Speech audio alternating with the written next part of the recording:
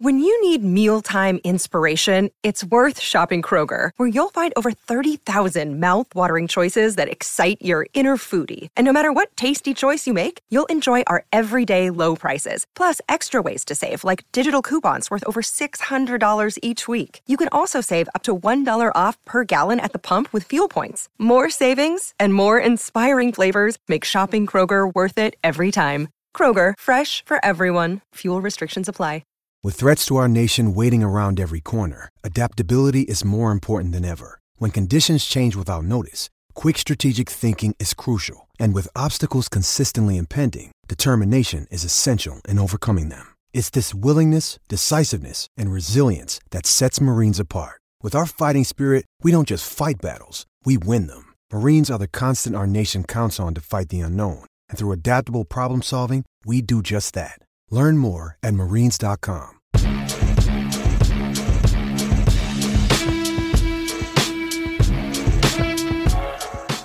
Welcome back into another edition of the Arrowhead Pride Report. It is Friday, December 1st. We're gearing up for a Sunday night football matchup between the Kansas City Chiefs and the Green Bay Packers. So let me welcome in the leader of Arrowhead Pride, Pete Sweeney.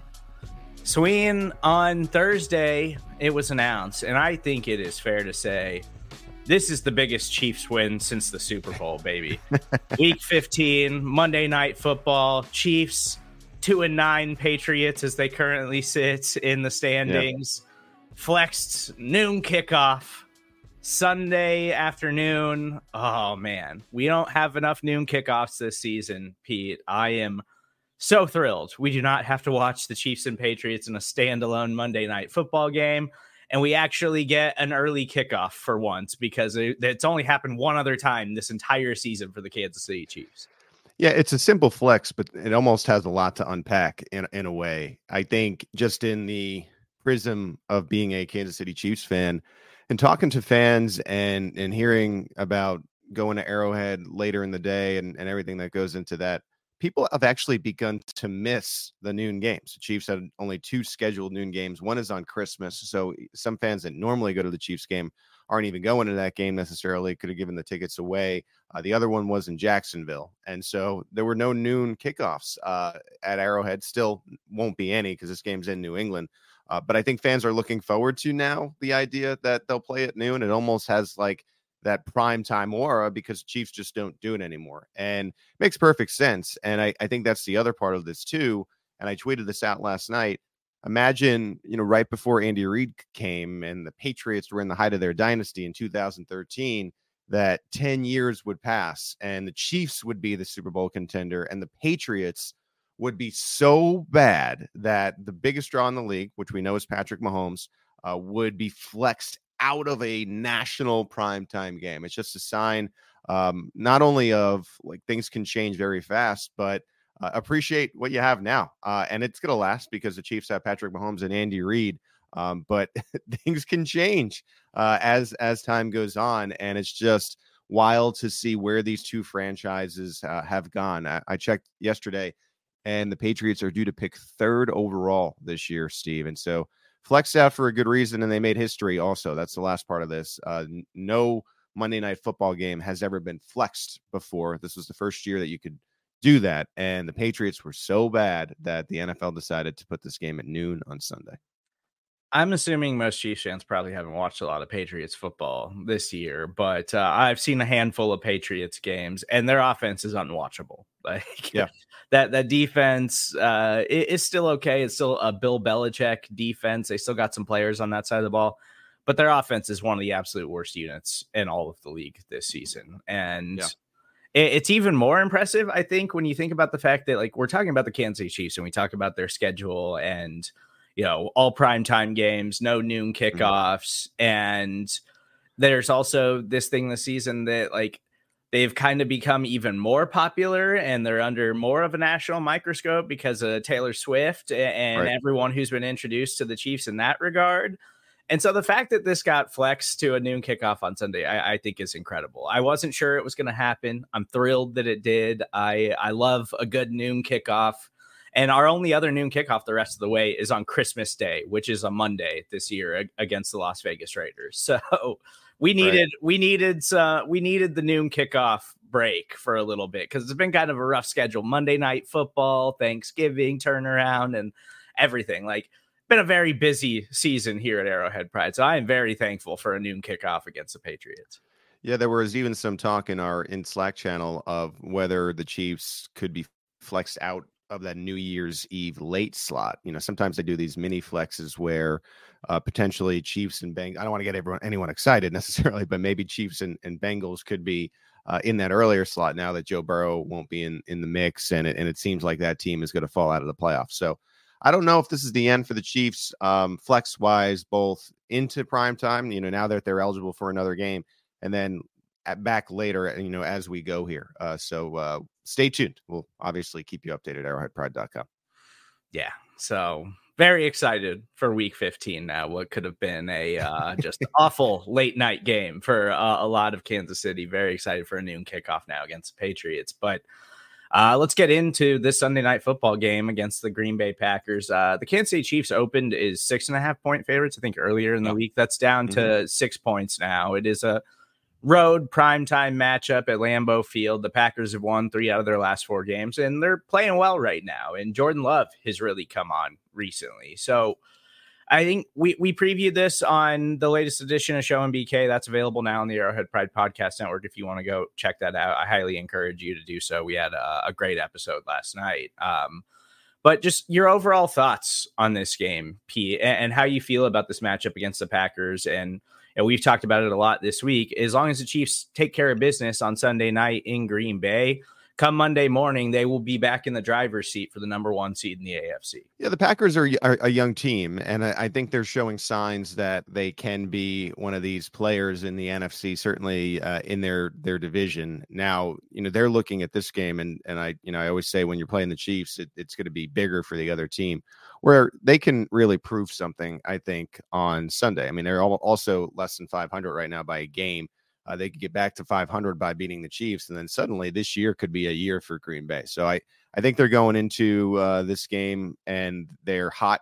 Talking to some players in the locker room, I think everybody in Kansas City realizes they're playing well. They're a little beat up, right? And I think that can start to impact you. I mean, we had talked about the injury report. Aaron Jones and Jaden Reed, who are 2 key players for this team. That guy, Jaden Reed has kind of worked himself into that role.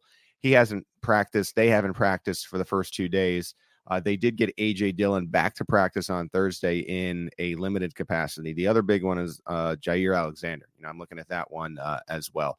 I just think even if these guys are healthy, the Chiefs are still a better team, and I think they proved it to themselves offensively. We've known how the defense has been all year.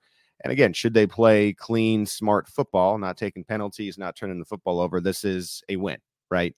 Even if the Packers were to get all these players back. And I tend to think that at least a couple of them won't play in this game. So very interested in the final injury report. We'll get that later today.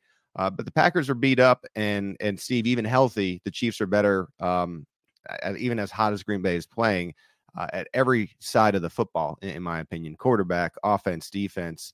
And so I just tend to think it's a better game than we thought it was going to be, but should the Chiefs play clean, it should be a worry-free win. Yeah, I think Jaden Reed is the one to really watch here. And the Packers defense has been playing well without Jair Alexander in the lineup, but he's obviously still a very talented cornerback. If he's able to go, that's a huge win for them. But Aaron Jones has been banged up most of this season, so I don't think it's a huge loss if he's not available. They just haven't been a very effective rushing team in general because A.J. Dillon hasn't been great filling in for Aaron Jones. So that's certainly something to keep an eye on. I think A.J. Dillon being a limited participant means he's probably going to have a strong chance of playing and being available for them. I think the big thing here is Jaden Reed because of everything that you mentioned. Like, he's got a touchdown in 3 straight games. They've been actively trying to get him the ball on some design plays week after week now. And, Christian Watson is a great downfield threat, but has been very up and down for them this season. Romeo Doubs is a fine player, but he's still kind of another guy who's just kind of like in the mix there, but hasn't necessarily been a model of consistency. Like, I think they have something in Jayden Reed, and they've Yeah. really been trying to get him the ball. If I he can't go on Sunday night, I think that's a big loss. I have a funny point on this. I know that we're always trying to analyze like everything that Andy Reid says from the uhs and the ahs to whatever. But Matt LaFleur this week said this about Jayden Reed, Steve. He is a dog. He is a war daddy. So he called him a war daddy. I like Matt LaFleur a lot. I know that some people don't, but I think he's one of the better coaches and probably one of the more underrated coaches in the league, as we talked about the McVays and the Shanahans and even Tomlin and Reed and Belichick. And LaFleur doesn't get that credit. He's got a young team. They're playing well.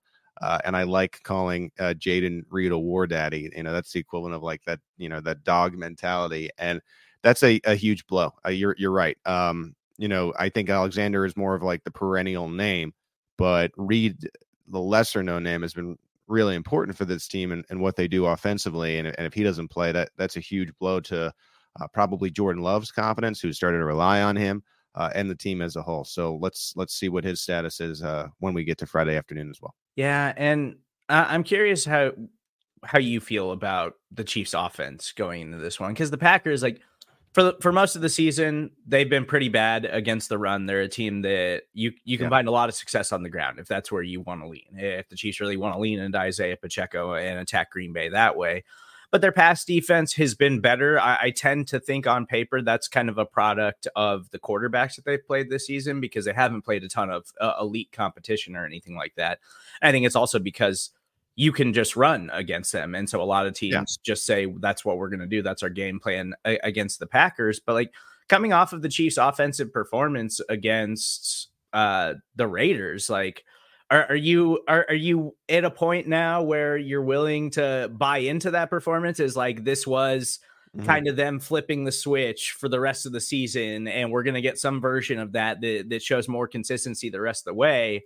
Or are we still kind of like, I'm not totally bought into it yet until I see a larger sample size of it? I mean, who are you talking to, Steve? I've been positive about the offense the whole time, even to like an unpopular standpoint. I think it just needed time to develop. And I thought it was great that the Chiefs, for them, they were winning in the process of trying to figure that out. You look at this Packers defense, they're 18th in the league in terms of DVOA. That is 17th against the pass, and they're a little bit worse against the run, 19th.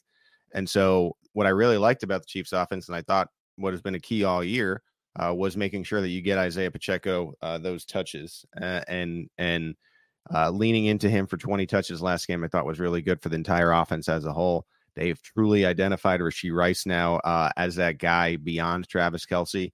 It's important for him to put two games together. I'd still think that you need sort of a confirmation, in a sense. Like, the Packers to me are looking for a confirmation of what they did on Thanksgiving was real. I think the Chiefs need to have a similar offensive performance. Same thing with Rashee Rice, Isaiah Pacheco, 2 games in a row to confirm, okay, this is real. And I think the Packers are fine defensively, but this is a team that you should, whether Alexander plays or not, be able to, I think, attack in the same fashion.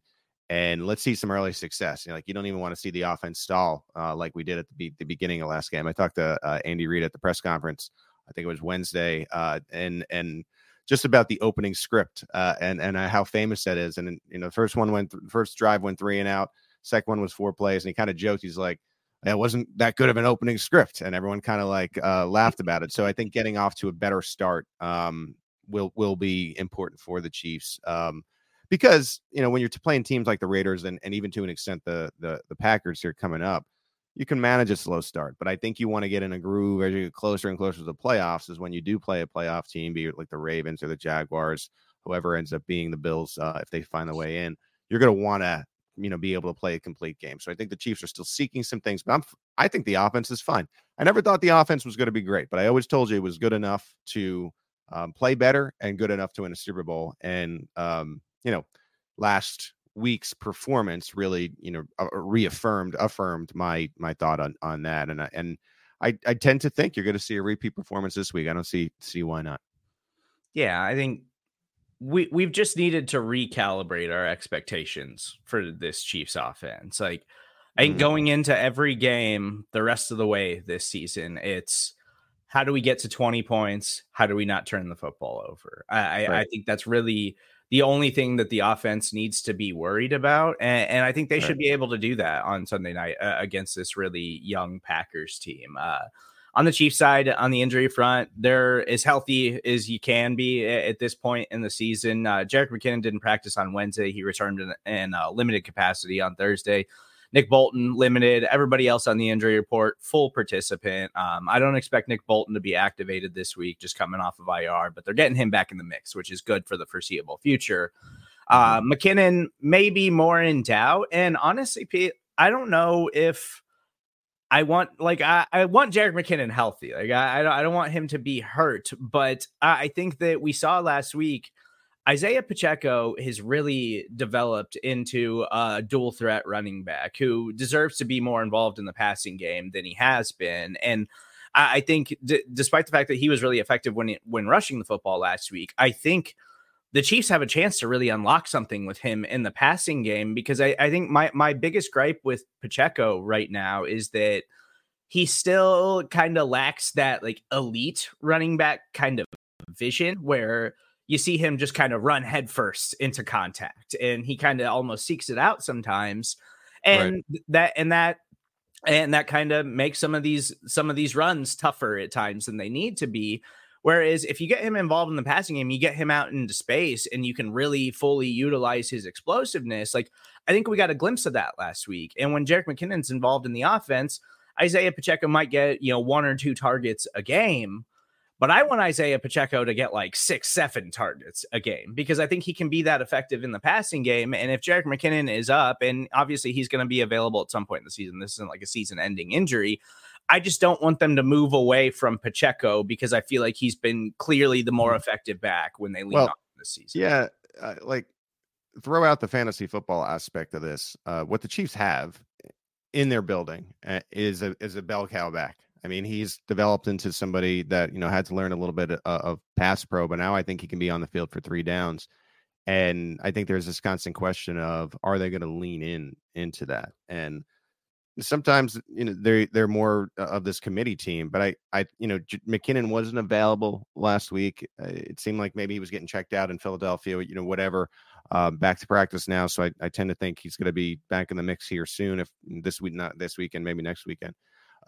But even still, even if he were to be active, I think there's a case to be made that Pacheco just shouldn't be coming off the field unless he has a long run, is tired, gets a big hit, and needs like a few plays off.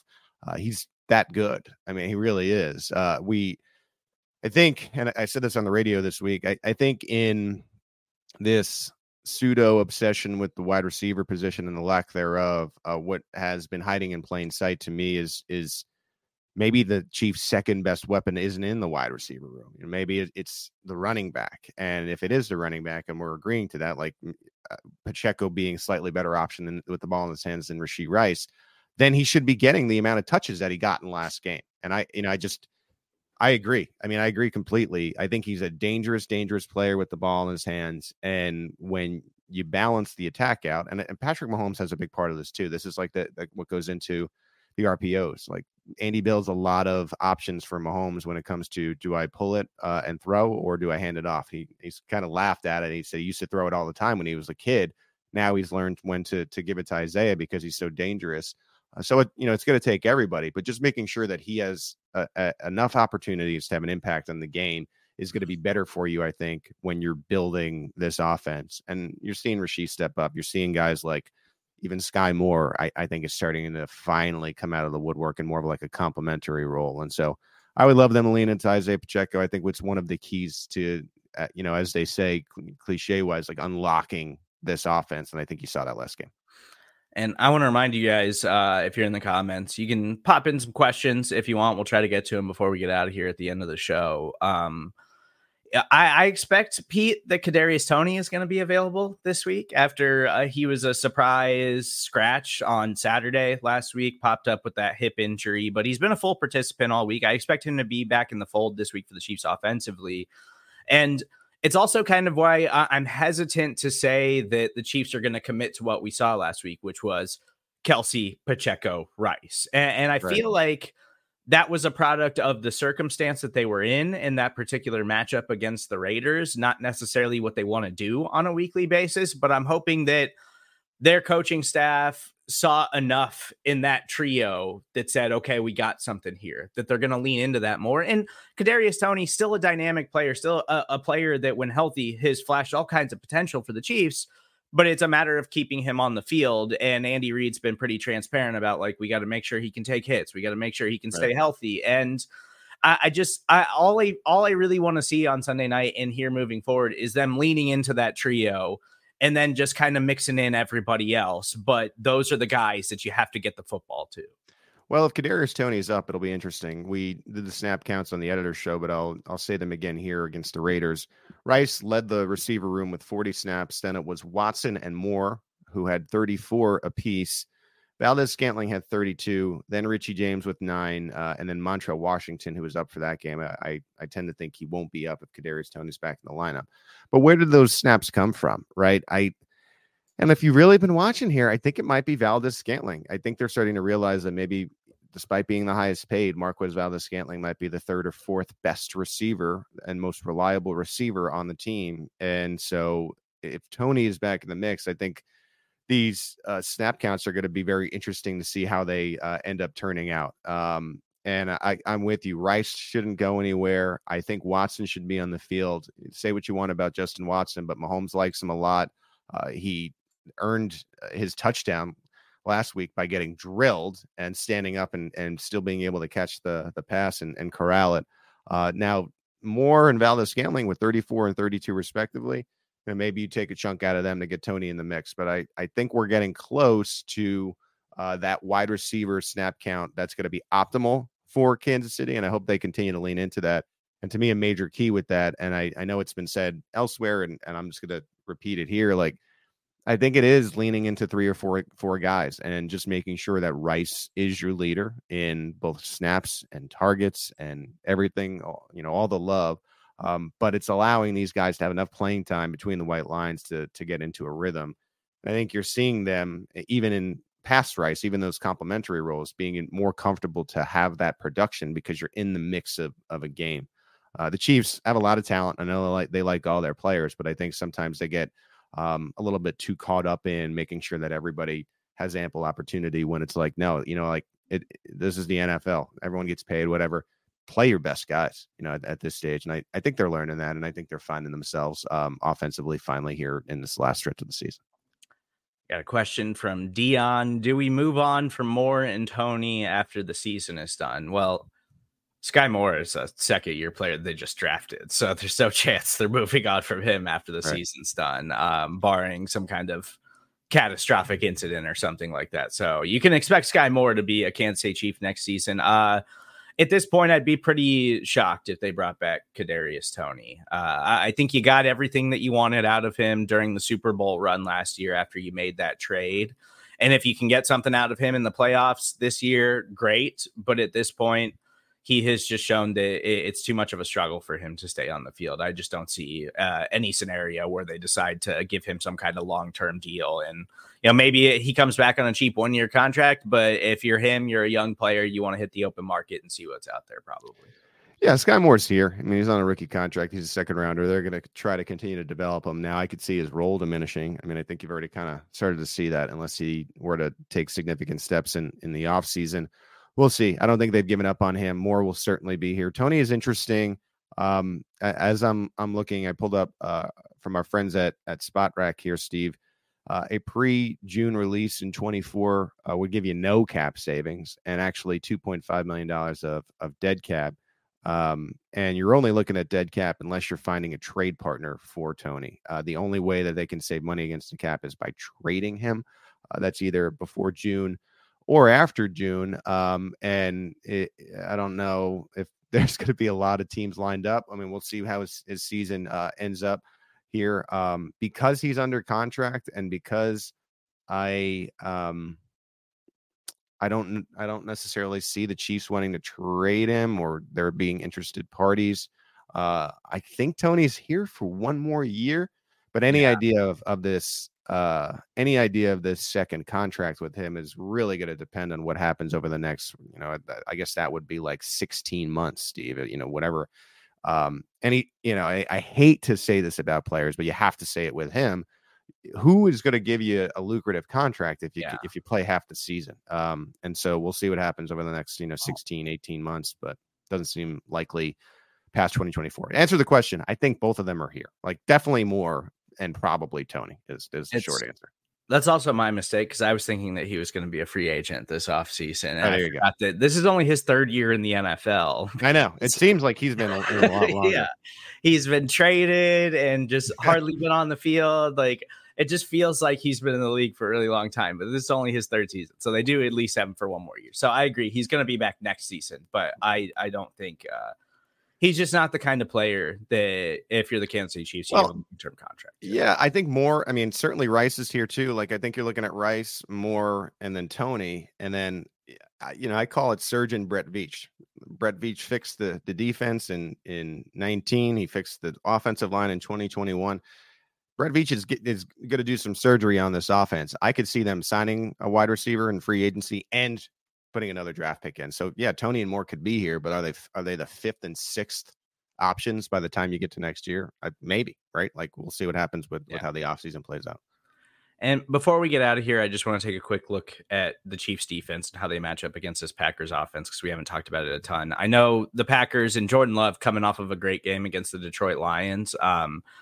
But Pete, obviously the Lions are a fun team. Offensively, they put up a lot of points, but if you haven't been paying close attention to what the Lions have been doing recently, especially their defense has been an issue, and their defense is going to be an issue in the playoffs probably, but they can't generate a lot of pressure. And I think some of that is a product of Jordan Love's success last week. Like he was really good, but also the Lions weren't putting pressure on him. This Kansas City Chiefs defensive line is going to be a totally different beast than what they saw last week against the Detroit Lions. So I would expect Spags to do what he did last time he saw Jordan Love, and Jordan Love's numbers tank when he is under pressure this season.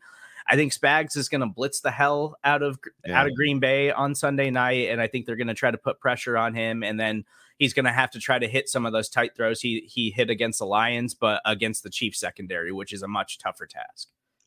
Yeah, I think it's a mismatch, especially, again, with that Jaden Reed thing. And, you're looking at banged up running backs. You don't even have necessarily your best weapons in this game. And I think you're right. I did talk to Steve Spagnuolo about Jordan Love earlier this week. I think it was yesterday. And he actually complimented Love. And he actually thought when they played him last year, and I didn't see this, but when they played him last year, he thought he was impressive in making some throws that maybe other quarterbacks couldn't. I think part of that was Steve Spagnuolo maybe being nice. It seems like this coaching staff really likes to hype up the opponent and have them feeling themselves when they come into games against the Chiefs. But one thing that stuck out is he said that he doesn't really get rattled. And we'll see about that, because I do think you're right. I think Steve Spagnuolo is going to be mixing it up. He can bring pressure from anywhere one play, and then other guys are blitzing the next play. I think he's going to try to confuse Jordan Love. This is still a young quarterback that is, still getting his feet under him. We know about the whole Aaron Rodgers thing, and I think he could be in a world of trouble at the beginning of the game. And like it's the Mike Tyson thing for a young quarterback. It's how is he can be and seem okay against other teams, but how is he going to act when he gets punched in the mouth? And I really think that Spags is capable of that and capable of that early. On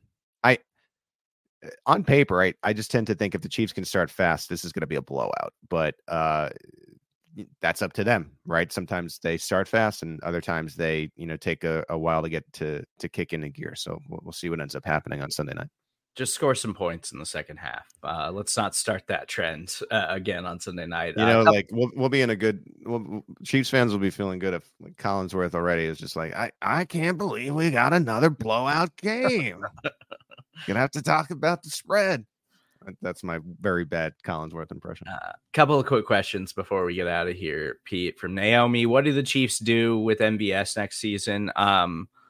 Personally, I thought they should have cut him this offseason, even after his Super Bowl run. Because I know he made a big impact in the playoffs last year, but I thought they should have got out of that contract after the Super Bowl. They chose not to.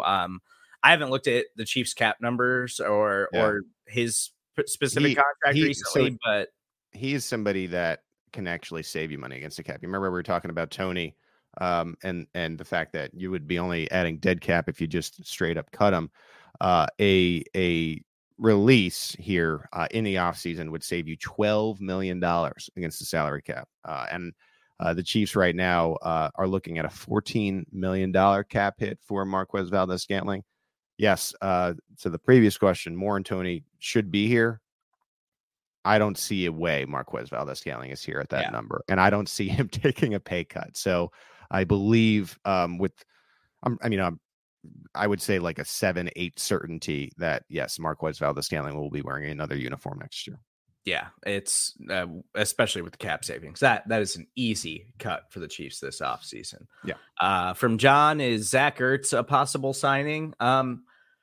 Again, I don't know what the Chiefs cap situation looks like right now, Pete, but I would be interested in this as number 2 tight end. Zach Ertz is well past his prime, but we've seen the Chiefs kind of be shorthanded in that area this season. No, Gray's not the greatest blocker. Blake Bell's just kind of Blake Bell. Like, if they could get somebody else on the field who could be slightly more effective, I think we could see more of those multiple tight end sets that they had so much success with last season.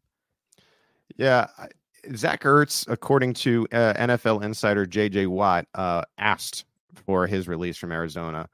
So he wants to land with a contender. We have seen the Chiefs do this on the defensive side of the football before, where they add somebody later in the year. I like Zach Ertz. If you're asking me are the Chiefs interested, well, he's a former second-round pick. I wonder what Brett Veach's book looked like in the 2013 NFL draft when he went second. But he does fit this higher premium pick, veteran guy. Veach sees the tape and he likes. I wouldn't think it's impossible for Ertz to land with the Chiefs. I don't think they're going to claim him because I think the number right now is 2.5. But let's see if he clears waivers. And if he's interested in contenders, what defines a contender right now? Like, how many of those are actually in the NFL? 4 or 5? So the Chiefs are certainly one of the contenders. I think it's possible. A lot of times when X player becomes available, I'm always like laughing, like, man, fans just like love a name, and any name that's available, they want to bring to Kansas City. But Ertz would be an improvement in that room. And so let's see. I don't think it's out of the realm of possibility, but I think he'll have to clear waivers. That would happen, I believe, later today. We'll find out if anyone ended up claiming Ertz. And then if the Chiefs can get him for some kind of, veteran minimum deal, come play with that. I could see them bringing him in. Yeah. Yeah, I would think him returning to Philadelphia would be seriously on the table if he clears waivers, just with the Dallas Goedert injury right now. But yeah, it's something I'd be interested in if he's available and doesn't sign back with the Eagles. I'd be very interested in the Chiefs making a call on Zach. Be interesting to see, and you make a good point about the Eagles. It'd be interesting to see NFC teams who are potential contenders who have space, because you're right. That's a great point. I didn't even think about that. Him going to the Eagles. Do you wonder if an NFC team does put a claim in for him just to prevent that? Like, why help the Eagles right now? What do they have, a 1 loss in the season? So, this is an interesting waiver claim. But when players put out that they're trying to sign with a contender, they're indirectly asking, please, nobody claim me so I can just pick the team that I want. But that's not always how it works at this time of the year. So. He's Pete Sweeney. You can follow him on Twitter at PG Sween. I'm Steven Sir. That's where you can find me. As always, please make sure you subscribe, rate, and review everything that we're doing right here on the Arrowhead Pride Podcast Network. We'll hear from head coach Andy Reid later on this afternoon, so be on the lookout for that. We got a new edition of Show and BK up for you right now, so go check that out. And we'll have a fresh episode of Kingdom Keys previewing everything you need to know for the Chiefs to get a win on Sunday Night Football coming your way tomorrow afternoon. We will talk to you guys then.